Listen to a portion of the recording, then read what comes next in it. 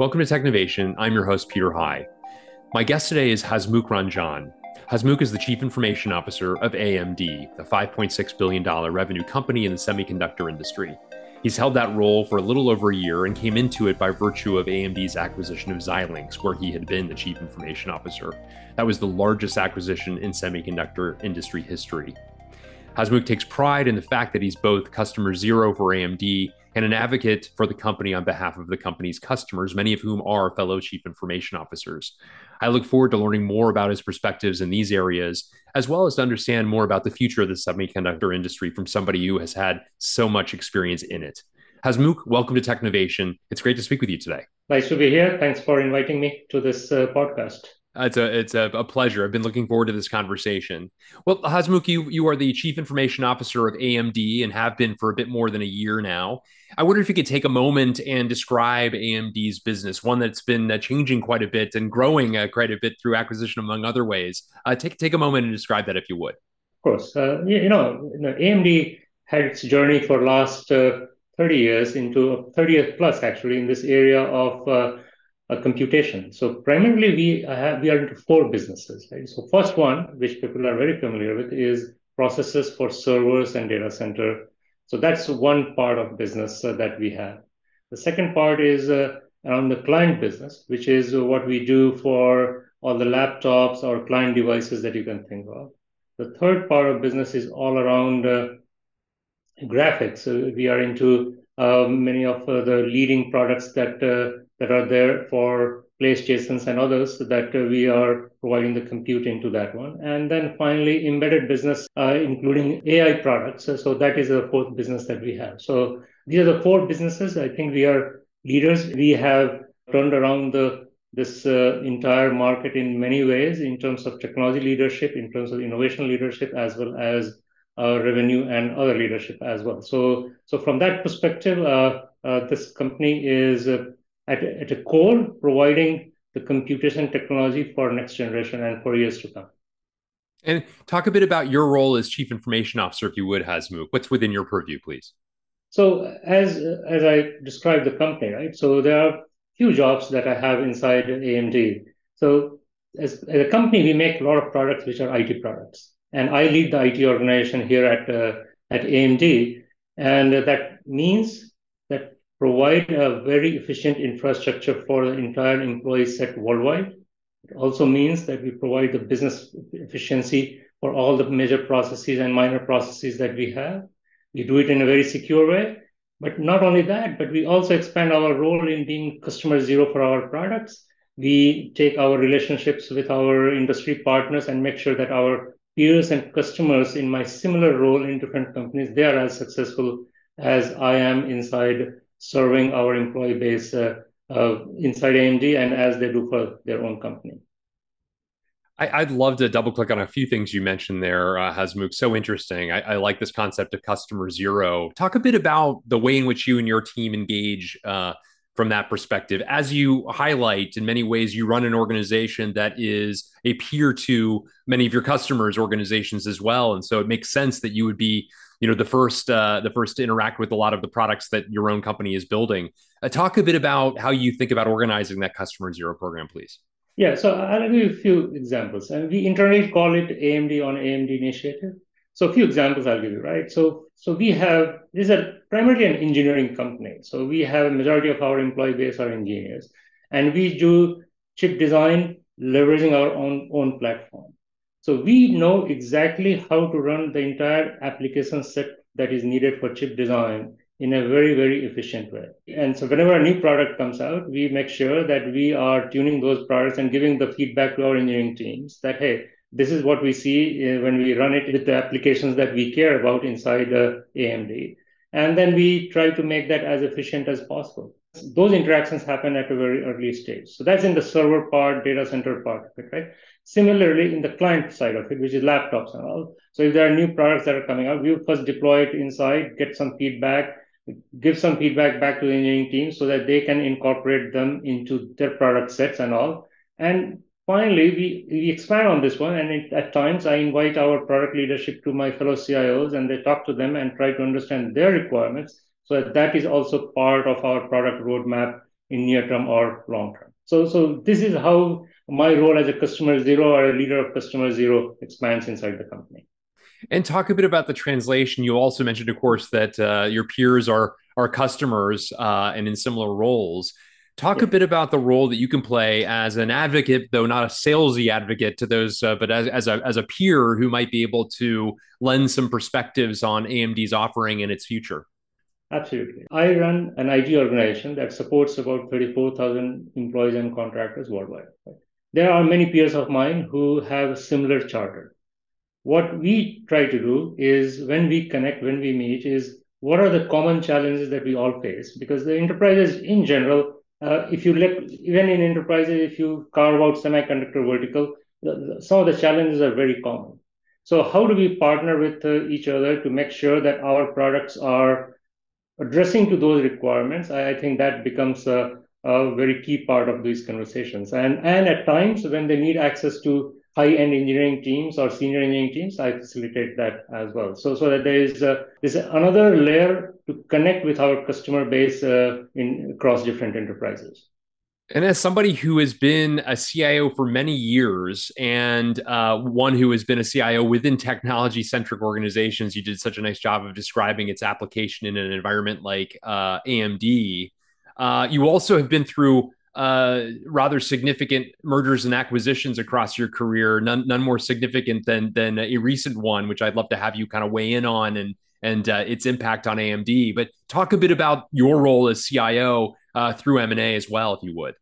Of course, previous company that I worked for a long time, Synopsys, it was a training ground for me for many aspects, and one of them was merger and acquisition. Synopsys grew from that aspect quite a bit, and I won't go into the specific numbers, but you should assume 50 plus in my 23 years of a stay at Synopsys, and so it provided a lot of training ground in terms of how do we operationalize an M&A activity from IT perspective. Leveraging that and walking into this environment when AMD announced acquisition for Xilinx, I never knew that all those hard work that I had done in my prior company will come in and become that useful. And so those learnings were put to good test here in terms of executing on this entire merger and assimilation of two of the large environments to make sure that we continue to provide a good and a scalable infrastructure of our growing needs of our every employee and particularly engineering community. So that has been a very good journey. For we are into 14th month now after the close, and majority of the IT functions are in place, and we have some things that are left, and we are working to clean that up as well.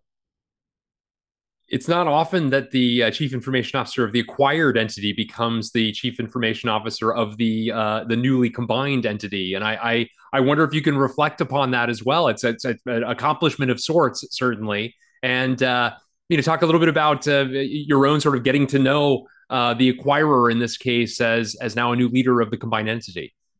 Yeah, actually, to start with, I have to tell you that that has been a privilege and an honor when AMD leadership considered me to take this role, and I my only worry is that I live up to the expectations they have for me, right? So we start from there and say, okay, that is the trust that the management team has put in me to make sure that I lead the IT set up to the next generation in a way that it scales with the growing needs and aspirations of the company. I think from that perspective, it's a very honorable job. And as I mentioned earlier, that being an IT leader in an IT company, that brings its own set of challenges and opportunities. And I'm trying to make sure that we redefine the role of IT in this organization. I think my effort, my challenges, my energy is in this area of how do we make IT organization as an equitable partner as compared to any other organization within the company. And we are on the path to establish ourselves that way. And you mentioned earlier area of focus being artificial intelligence products for the organization, generally speaking. I'd be curious at your own sort of perspectives. It really seems like, especially in recent months, the conversation around AI, especially generative AI, with progress being made there and the enormous splash that OpenAI's ChatGPT product has made in the marketplace. I'm curious about your own thought process on the evolution of artificial intelligence and ways in which AMD is taking advantage of them. Yeah, we are taking advantage of AI in two ways, right? One is, at the very outset, I'll tell you that AI is here and everybody recognizes that. And AI is here to make an impactful change to the world, both on an individual basis or an enterprise basis, right? We are in the business of changing AI first, right? So we are creating products that would change how AI applications are run more efficiently than they are being run today. So that is one part of the charter that company has, is to establish and be at the heart of AI revolution and make sure that the companies who are building those applications, they leverage our platform. So that's at a high level as a company objective. The next layer is how do we leverage AI for our own operations, right? And that is where my focus is, primary focus is, where how can you take the AI and make sure that our engineering community gets benefit of it. What kind of data strategy you build around that one? What applications that are there? Who are the vendors you partner with, so that the coding and entire everything in that area becomes much more productive than where it is right now. So that's at the engineering layer. Then in non-engineering, then you look into different areas, right? You look into sales and marketing. There are a lot of work that's going on. We are investing a lot in that area. We have a big supply chain group. How can you improve supply chain in operations, leveraging the data and access to data, plus applying different algorithms on top of it? And then you go deeper, where engineering infrastructure, as well as in other areas of security, HR, finance. So every area we can harvest our data sets by applying different AI algorithms to get some desired result and some insights which we don't have today.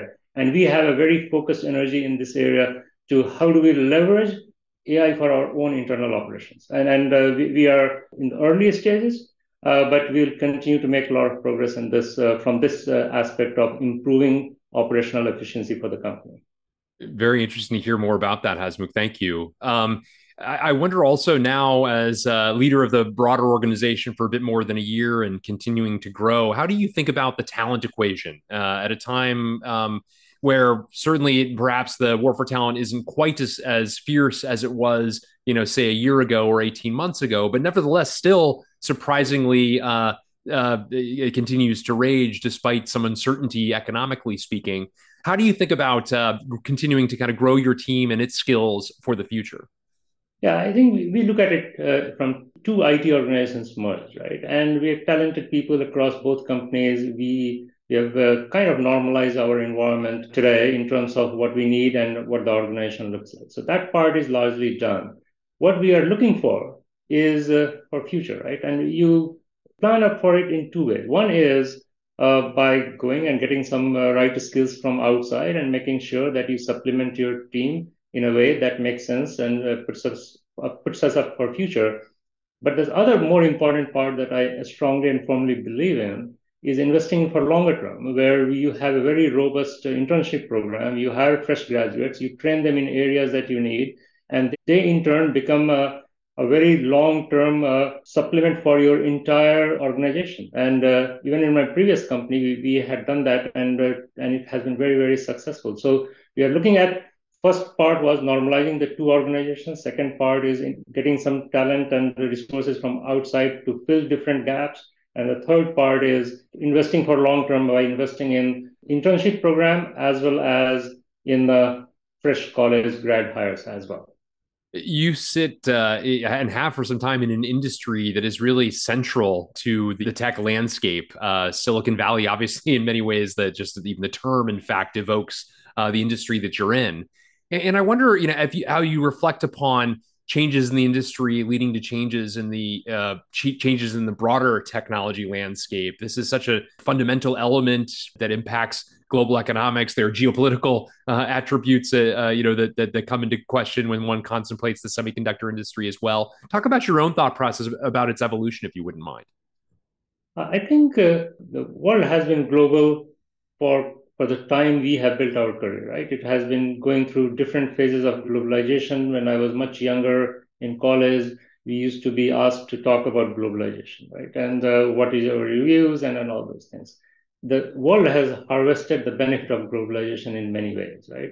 Now, for past 4 or 5 years, the trends are reversing, right? In different geographies, you see different regulations that are coming up, and people are trying to adjust. Businesses are trying to adjust to the new world order, and there is a thought that we are in some ways reversing the globalization that was part of the past 3 or 4 decades, right?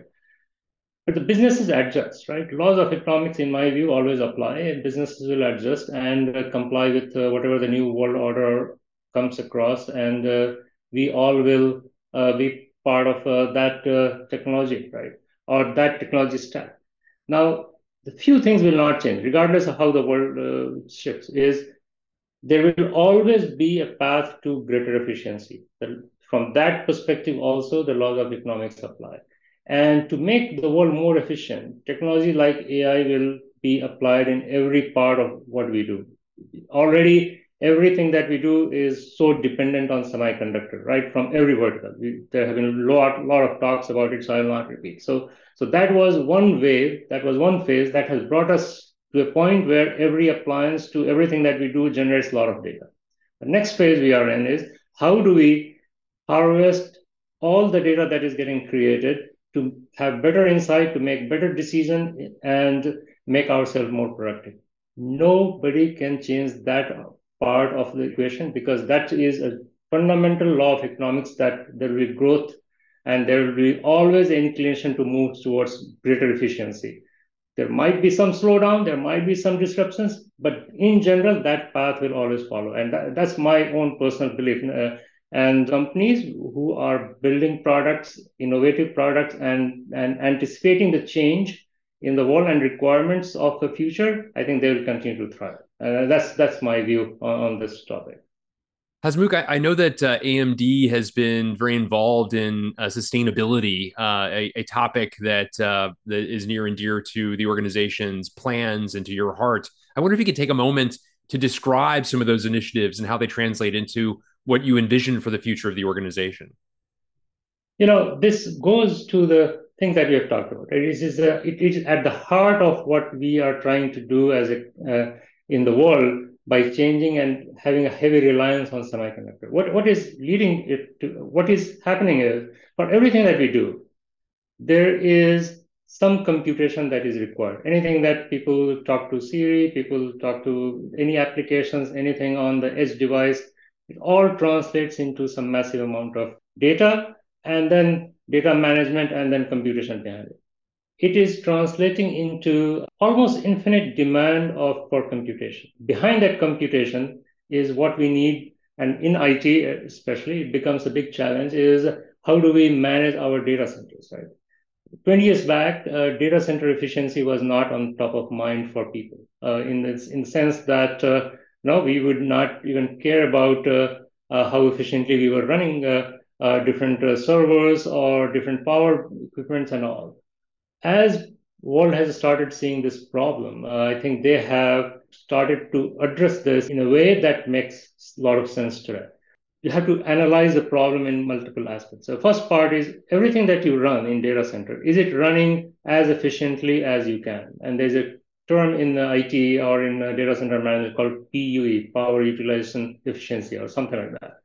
What it measures is how efficiently you are running your data center. In early 2000, it was in a factor of 3, meaning you were wasting power by almost 3x. Today, it is about 1.2 to 1.4 range. That's the most advanced data center. And some of them claim to be running at less than 1.1, which is a highly efficient data center. So that's one aspect of power and sustainability effort that people invest a lot of time and energy in. The second part is what is it you are running? What processes are you running? Are you running the most efficient processes that is available in marketplace?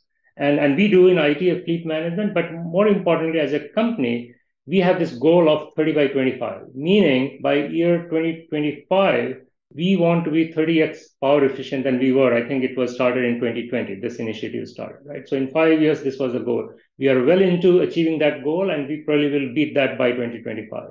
So what it translates into for a user is how am I managing my data center load? Do I need to still buy the same amount of power, or do I need to still use same amount of power to make sure that we provide a good capacity to our engineering community or other users in our organization. So that is a big effort. Then the third part of it is sustainability effort is how are you leveraging the infrastructure you have? So you have a good data center, you have good processors. Are you using it to its best ability? And there's a lot of work that's going on in this area. And we have improved as an industry in terms of leveraging our infrastructure in a big way. And in AMD, we have a lot of efforts in this area, making sure that everything that we run, we are using it to its maximum capacity. So in sustainability, everybody is trying to address this from their own perspective, but these are the big anchor points in data center sustainability. And we are heavily invested in this area to make sure that we not only make an impact for our company, but creating products that make an impact for the world. Right? And so that's how I would position our sustainability efforts for AMD. More generally speaking, Hasmukh, as you look to the future, what are some trends that particularly excite you? What are some things that are making their way onto your roadmap?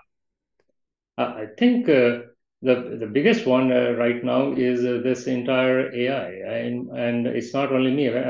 We meet with fellow CIOs, we meet all the time, and I think there is a general realization that all the buzz around AI was there for past 3 to 5 years, but now there is a big realization that it is here to stay. Companies and are going to leverage this in many ways that we don't even know today. But this is going to be a story for next 10 years, and it will apply to everything that we do inside IT, every aspect of our work, and every aspect of lifestyle as well. So we will see more and more of this one, and I'm pretty excited about it because I see that there are tremendous opportunities for us as a company and me in particular leading an IT organization. As earlier noted, Hasmukh, you've been a chief information officer multiple times over across multiple decades now as well. And I wonder if, as you reflect upon your journey as a chief information officer and executive more generally speaking, what have been some of the secrets to your own success? What have been the difference makers for you on your pathway up to your exalted roles now across multiple consequential organizations? Yes, I do reflect upon that at times. And first thing is I've been very fortunate. There are many talented people around, and I learn from them. But fundamentally, there are two things, especially in the areas that I have worked in, which is primarily IT. You know, a lot of us get into IT and be very busy and enamored by technology of IT, which is very good, and some people are very good at it. Then there's an aspect of business of IT that kind of people underscore. So to have that part, I think, and I've worked on that for quite some time. And what I mean by business of IT is once you have a technology platform that, okay, you understand what is needed and what is expected, there are three things in my mind that have been very useful. First is, how do you align with your business community, with your leadership team, and you have a relationship where you understand where the company is headed and you align your priorities with the business. So that is a very important part of it. The second is you understand money, you understand the dollars and make a sense out of it that how do you always have this quest of driving better financial efficiency. And the third is how do you package everything that you do and communicate in a way that is very effective in a language which is not IT, but which is business, to the leadership and across other companies as well. So in my mind, those three things supplemented by the knowledge of your technology platform has helped me be where I am today. It's a very interesting reflections. I appreciate you offering those. Well, Hasmukh, Ranjan, thank you so much for making time for me today, for sharing a bit about your career arc and journey, your fascinating entry into AMD and some of what you see and coming for all of us ahead as a result of the innovations that you and your team are helping foster. It's been a great conversation. Oh, thank you. Thanks, Peter. Great to talk to you.